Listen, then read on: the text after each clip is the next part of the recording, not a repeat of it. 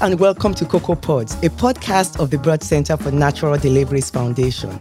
We want to welcome from the UK Dr. Anthony Akenswa, fondly called Dr. Text, to Cocoa Pods podcast. Cocoa Pods podcast is a podcast of the Broad Center for Natural Deliveries Foundation and Maternal Morbidity and Mortality Reduction Academy, where we learn about and discuss issues that focus on reducing the number of women being very sick or dying from pregnancy and pregnancy-related issues. My name is Dr. Bola Sogade. I'm a board-certified obstetrician gynecologist, and I'm a proponent for women's health care. Dr. Text, today we start with the issue of gender differences, personality disorders, gender identity, and sexual assault. The issue of gender differences in the diagnosis of personality disorders has received much attention. Certain personality disorders may occur more in women, things like borderline personality disorders, and others may occur more in men, such as obsessive-compulsive personality disorders. Dr. Text, can you please explain the different personality disorders to us and explain why they are purported to be more common in one gender compared to the other? Thank you so much, Dr. Shogade. Before I start, I'd just like to say that I'm really grateful. I feel very honored and privileged to be able to participate in a conversation such as you have arranged, and to be in some way given an opportunity to affiliate myself with the good work that you're doing. I really believe in the social justice nature of the work you do, and I can only wish you good luck. And any way I can help, please do let me know. The other thing I was going to say is that please just call me Anthony. Actually, Text goes back to when I was in secondary school. I went to the international school in Ibadan, and there was a wrestler then called Tex McKenzie. And I don't know, I was tall, I was slim, I had a smile on my face. And so they just started calling me that. So, but professionally, people just kind of know me as Anthony. So that we don't confuse your audience, I think Anthony just works. Please don't bother about the doctor. So that's my way of introduction. So thank you once again. I think to answer the question about personality disorders, it might be a good idea to just say a few words on what personality is as well.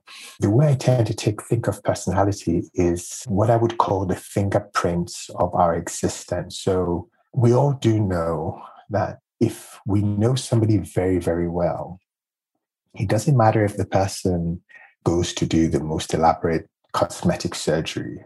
The people who know the person would know that's that person, maybe in another body or look different, but that's the person, that's the way the person reacts. Those are the emotions the person has. That's the way the person copes with stress. So personality is the inner traits, behavioral characteristics, emotions, our ways of coping, the hobbies that we engage in, the way we react in extreme situations, the behavioral patterns we have. That's what personality is. And different people have tried to describe personality in different ways.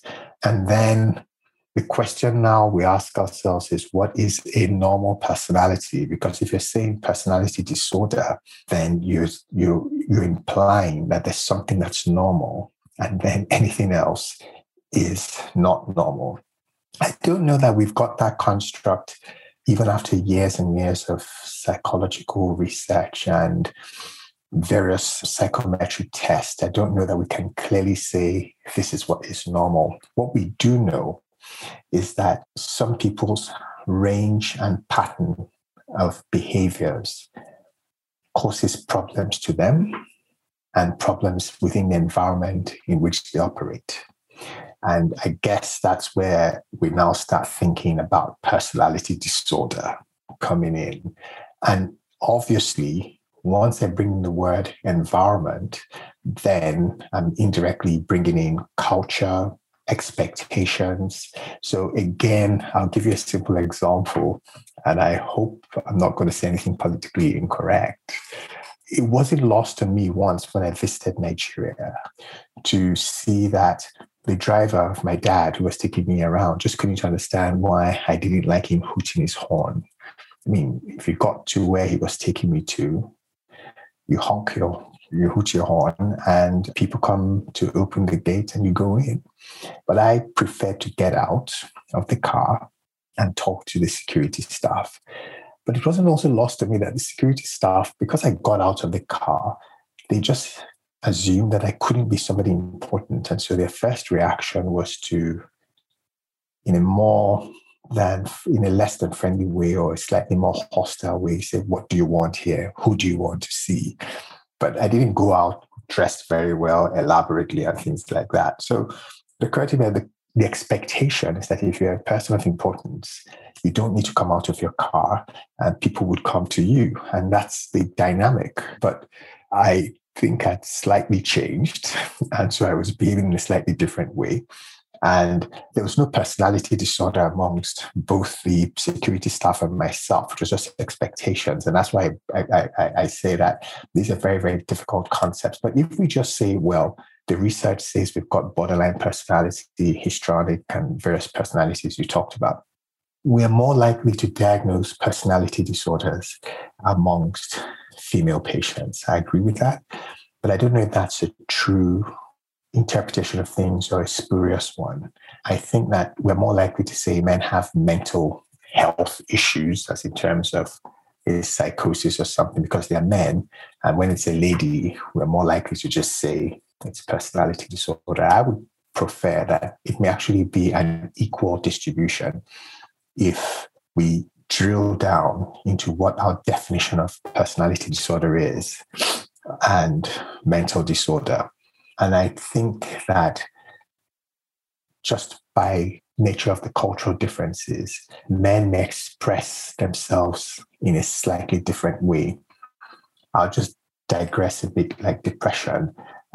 We used to think that men didn't suffer with depression, but now I think many psychologists and psychiatrists will agree that people with alcohol use disorders may actually have depression. And so men, when they're depressed, may be drinking and engaging in antisocial behaviors, these depressive equivalents. But what's really going on is that they're depressed.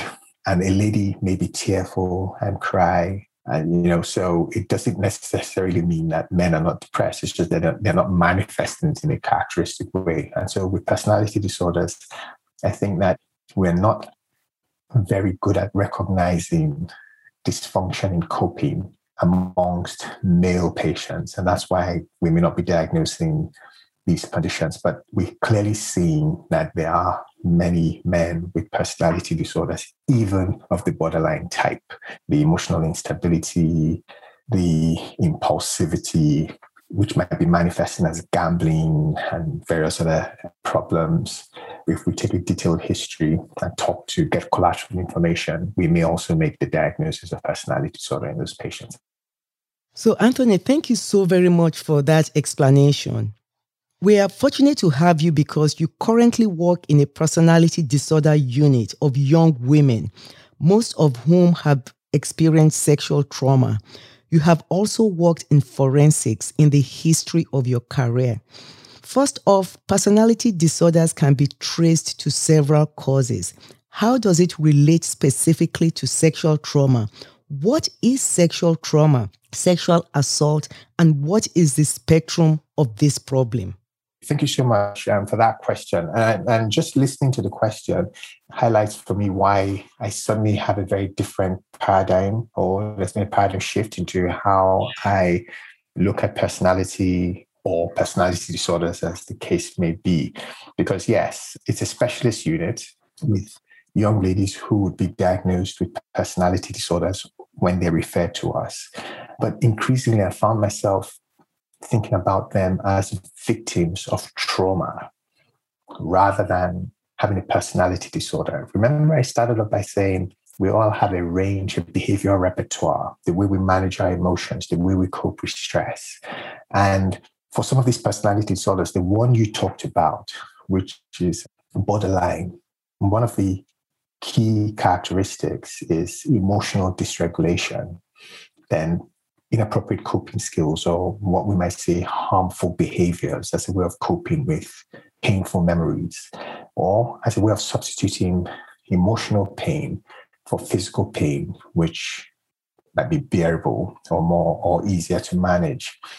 So where I'm getting at this is that I don't see these ladies anymore as people with personality disorders, but unfortunate victims of trauma who are coping as best as they can until they have the necessary psychological help and sometimes pharmacological interventions as well to make them go through the difficulties that they've experienced. So I tend to see most of my patients now as having complex post-traumatic stress disorder, or complex PTSD for short, rather than having a personality disorder. And sexual trauma, you asked, what is sexual trauma? It's a range of things. It's a very wide array of things, but it's basically, there are a few things that we have to deal with. The first issue is consent, and consent that is informed. So if people have been taken advantage of sexually and they didn't give consent to it, then that is trauma. And it doesn't necessarily have to be rape. Any type of assault, inappropriate touching, looking at people in a way that degrades them. These are all traumatic incidents that can have long-lasting ramifications and repercussions for the victims. The society we live in as well affects that. You'd be surprised to know that 1 in 5 ladies here in the UK has been a victim of sexual trauma. 1 in 5. That's quite a significant proportion of people, considering what that does, the invasiveness of such an act committed against another human being. But what's actually even worse is that only about 15% of those who've been victims report it. And the whole process of going through the report can be very, very traumatic. And we see this in the media when people are courageous enough to come forward. The jury's out. Some people disbelieve them, disparage them, and that just further worsens the trauma, especially for somebody who's already vulnerable in the first place. So those are the kind of patients I see. And I think it's understandable that our physical body should be held, it's sacred and shouldn't be in no way abused by another human being. And when it comes to the reproductive organs, there is an element of privacy. And when that privacy is breached, there is shame, there is loss of dignity. And so we can understand why people who've been victims of a breach of that our personal space have the feelings, the emotions I've just talked about, like shame, like guilt, confusion, especially when this happens when people are very young and not fully aware of whatever is going on. And if you look at the statistics, I can't speak for the United States, but I don't think it'll be any different. A lot of these incidents of abuse and assault are actually by people who would be known to the victim, not just by any random person. So that also brings into the equation the issue of trust, or in this case, betrayal of trust. And so these are the complex dynamics that manifest in these unfortunate young ladies who now behave in certain ways as a way of coping with the traumatic memories. And so sometimes when we see people cutting themselves, inflicting or taking overdoses, it might be their own way of substituting a deep and unpleasant emotional pain for a physical pain that they can more manage and more control. So that's how I think sexual trauma leads to the emergence of some of these behaviors. See, I've been very careful not to say personality disorder, but the emergence of some of these behaviors as a way of coping, because I don't believe that there's any human being who would go through this type of trauma that wouldn't react in that way. Well, thank you. In an American College of OBGYN statement, exploration of gender identity, sexuality, relationships, and intimacy occur over a lifetime. and early adolescence is an important time for OBGYNs and families to engage teens about these subjects. During adolescence, individuals are still learning what is and is not acceptable behavior in romantic and sexual relationships, as well as in friendships. What are healthy relationships in adolescents and in women in general? What should a healthy relationship look like? How important are factors like communication, honesty, and consent? And what kinds of behaviors make a relationship unhealthy? Thank you so much, Dr. Shogade. I think your question has actually elaborated on some of the things that I just mentioned. You've talked about consent in that question. Well, I think that any healthy relationship is one that, or any relationship at all, if we have to be factual about it, is an interaction between two people, almost like a contract. And it must be a bilateral, it must be mutual, that both people are agreeing to get into it. And there must be a set of standards that both individuals agree to respect or adhere to, mutual respect. So I think any healthy relationship, to some extent, has to do with a healthy respect and appreciation of the other person. So it cannot be in any way controlling or demeaning. Now, that's a very difficult concept to discuss because there's a whole body of information out there from what I would call a socio-cultural perspective that says women do this or men do that. So I wouldn't want to get into that.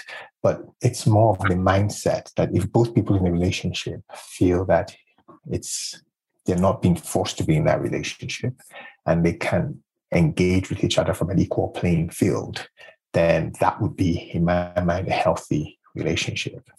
Now, it comes back to what you talked about, which is awareness. And I remember when I was answering one of the other questions, they did say sometimes when these assaults happen, one of the most difficult things for the people who are very young is the confusion, because they can't understand what's gone on.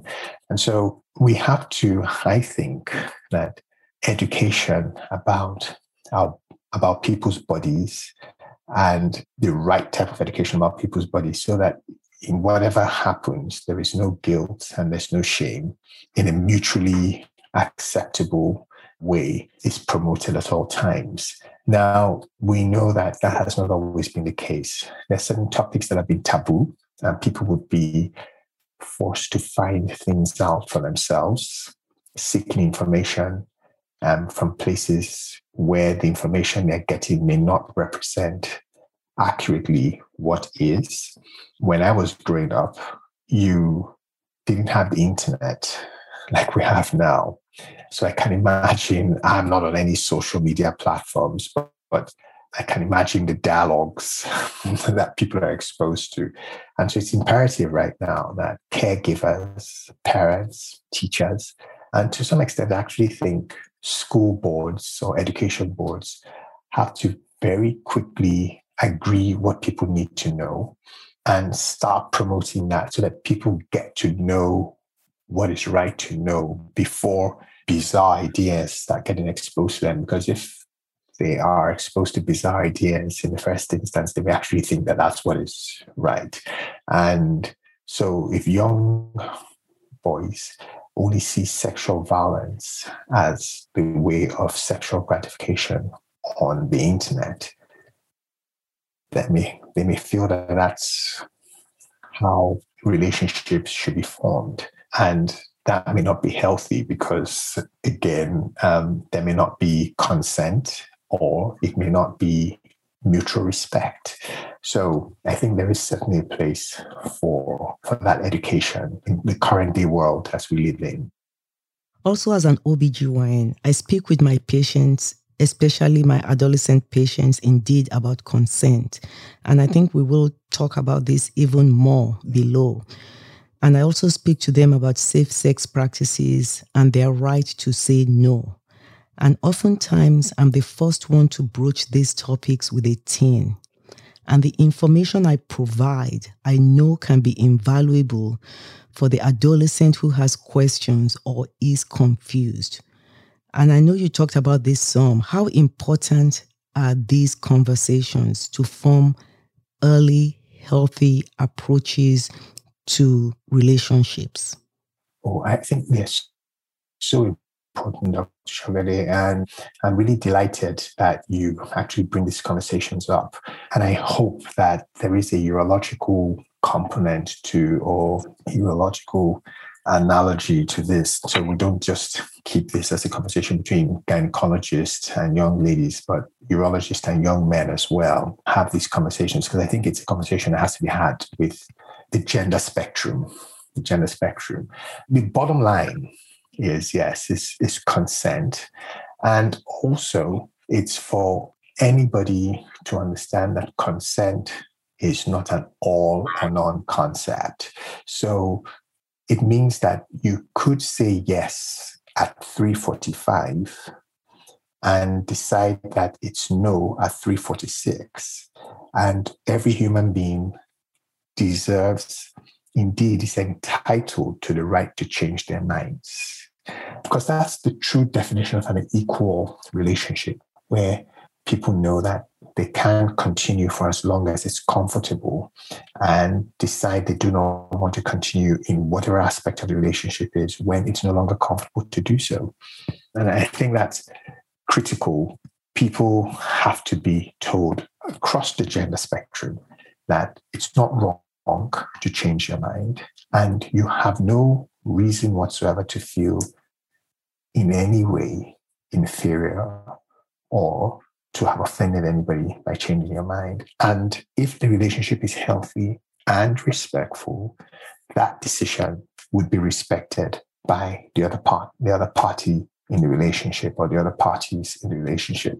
I think that's key to that conversation about consent. Some of the young men say, well, now you've woke me up, and, you've told me you wanted this, and, here I am, and they get angry. So how do we, manage this? It's unfortunate. It's unfortunate, but I actually think that that's a sense of entitlement that is built into the male condition. And I'll just give an anecdote here. History, if you look at what's been written, it's always come from a male perspective, the lens of the man. It's his history, is his story, not her story. History is his story, not her story, which I think we've got to change that mindset and let men know that there's no entitlement here. Because the flip side could also, there must be many men, I'm sure urologists will encounter this, who may be going through a process and suddenly their bodies are not able to continue with that process. We don't hear that they now get beaten up by the ladies who are with them in that situation. So why should men not understand that, if for the men who are promoting that as an idea that, oh, I can't stop now. No. And I think that's how consent has to work. And that's what we need to start letting people know. I've never seen in any other transaction, if you're going to buy a car, you can change your mind. In fact, if you go to any shop, they can give you 28 days, sometimes 6 months to return something if you choose to change your mind about it. So why do men suddenly, for the proponents of this ideology, feel that, no, they have a right to get a yes, and that yes is indefinite? And that's how consent should work. Consent is time specific, and it's very much like capacity. It's also to the very task specific to whatever is, and it can change at any time. That's the way consent should work. So what is enthusiastic consent? Yeah, I don't know that I've ever heard about that. But what I think, I'll have to research that concept. But what I suspect is that people may actually want to differentiate between what's implied as an implied consent and what actually is categorically stated. So there's, enthusiastic consent or enthusiasm, which I think it's just a safeguard to be sure that there is no coercion in that transaction. I read an article once, which I found very, very informative.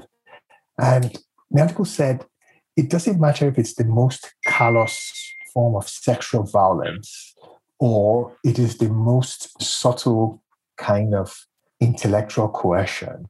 It is still an abuse of the other human being. So I think at different levels of societal development, it may be in 3,000 BC, you pinning somebody to the ground and taking advantage of them. And then it may be very much like an indecent proposal kind of story in the 21st century world, the 20th century world, where you entice people and you confuse them and you manipulate them to take advantage of them, whichever form, the crudest physical form or the intellectual manipulation form, it's still taking advantage of the other human being. And also it means that the consent is not truly consent in that situation. And I think that's where the enthusiastic consent comes in. So I think it's a safeguard to be sure that they're not taking advantage. And I'll just close by saying, it comes back to that very first question you asked, which is what is a healthy relationship? If there's mutual respect, then we wouldn't be having this conversation.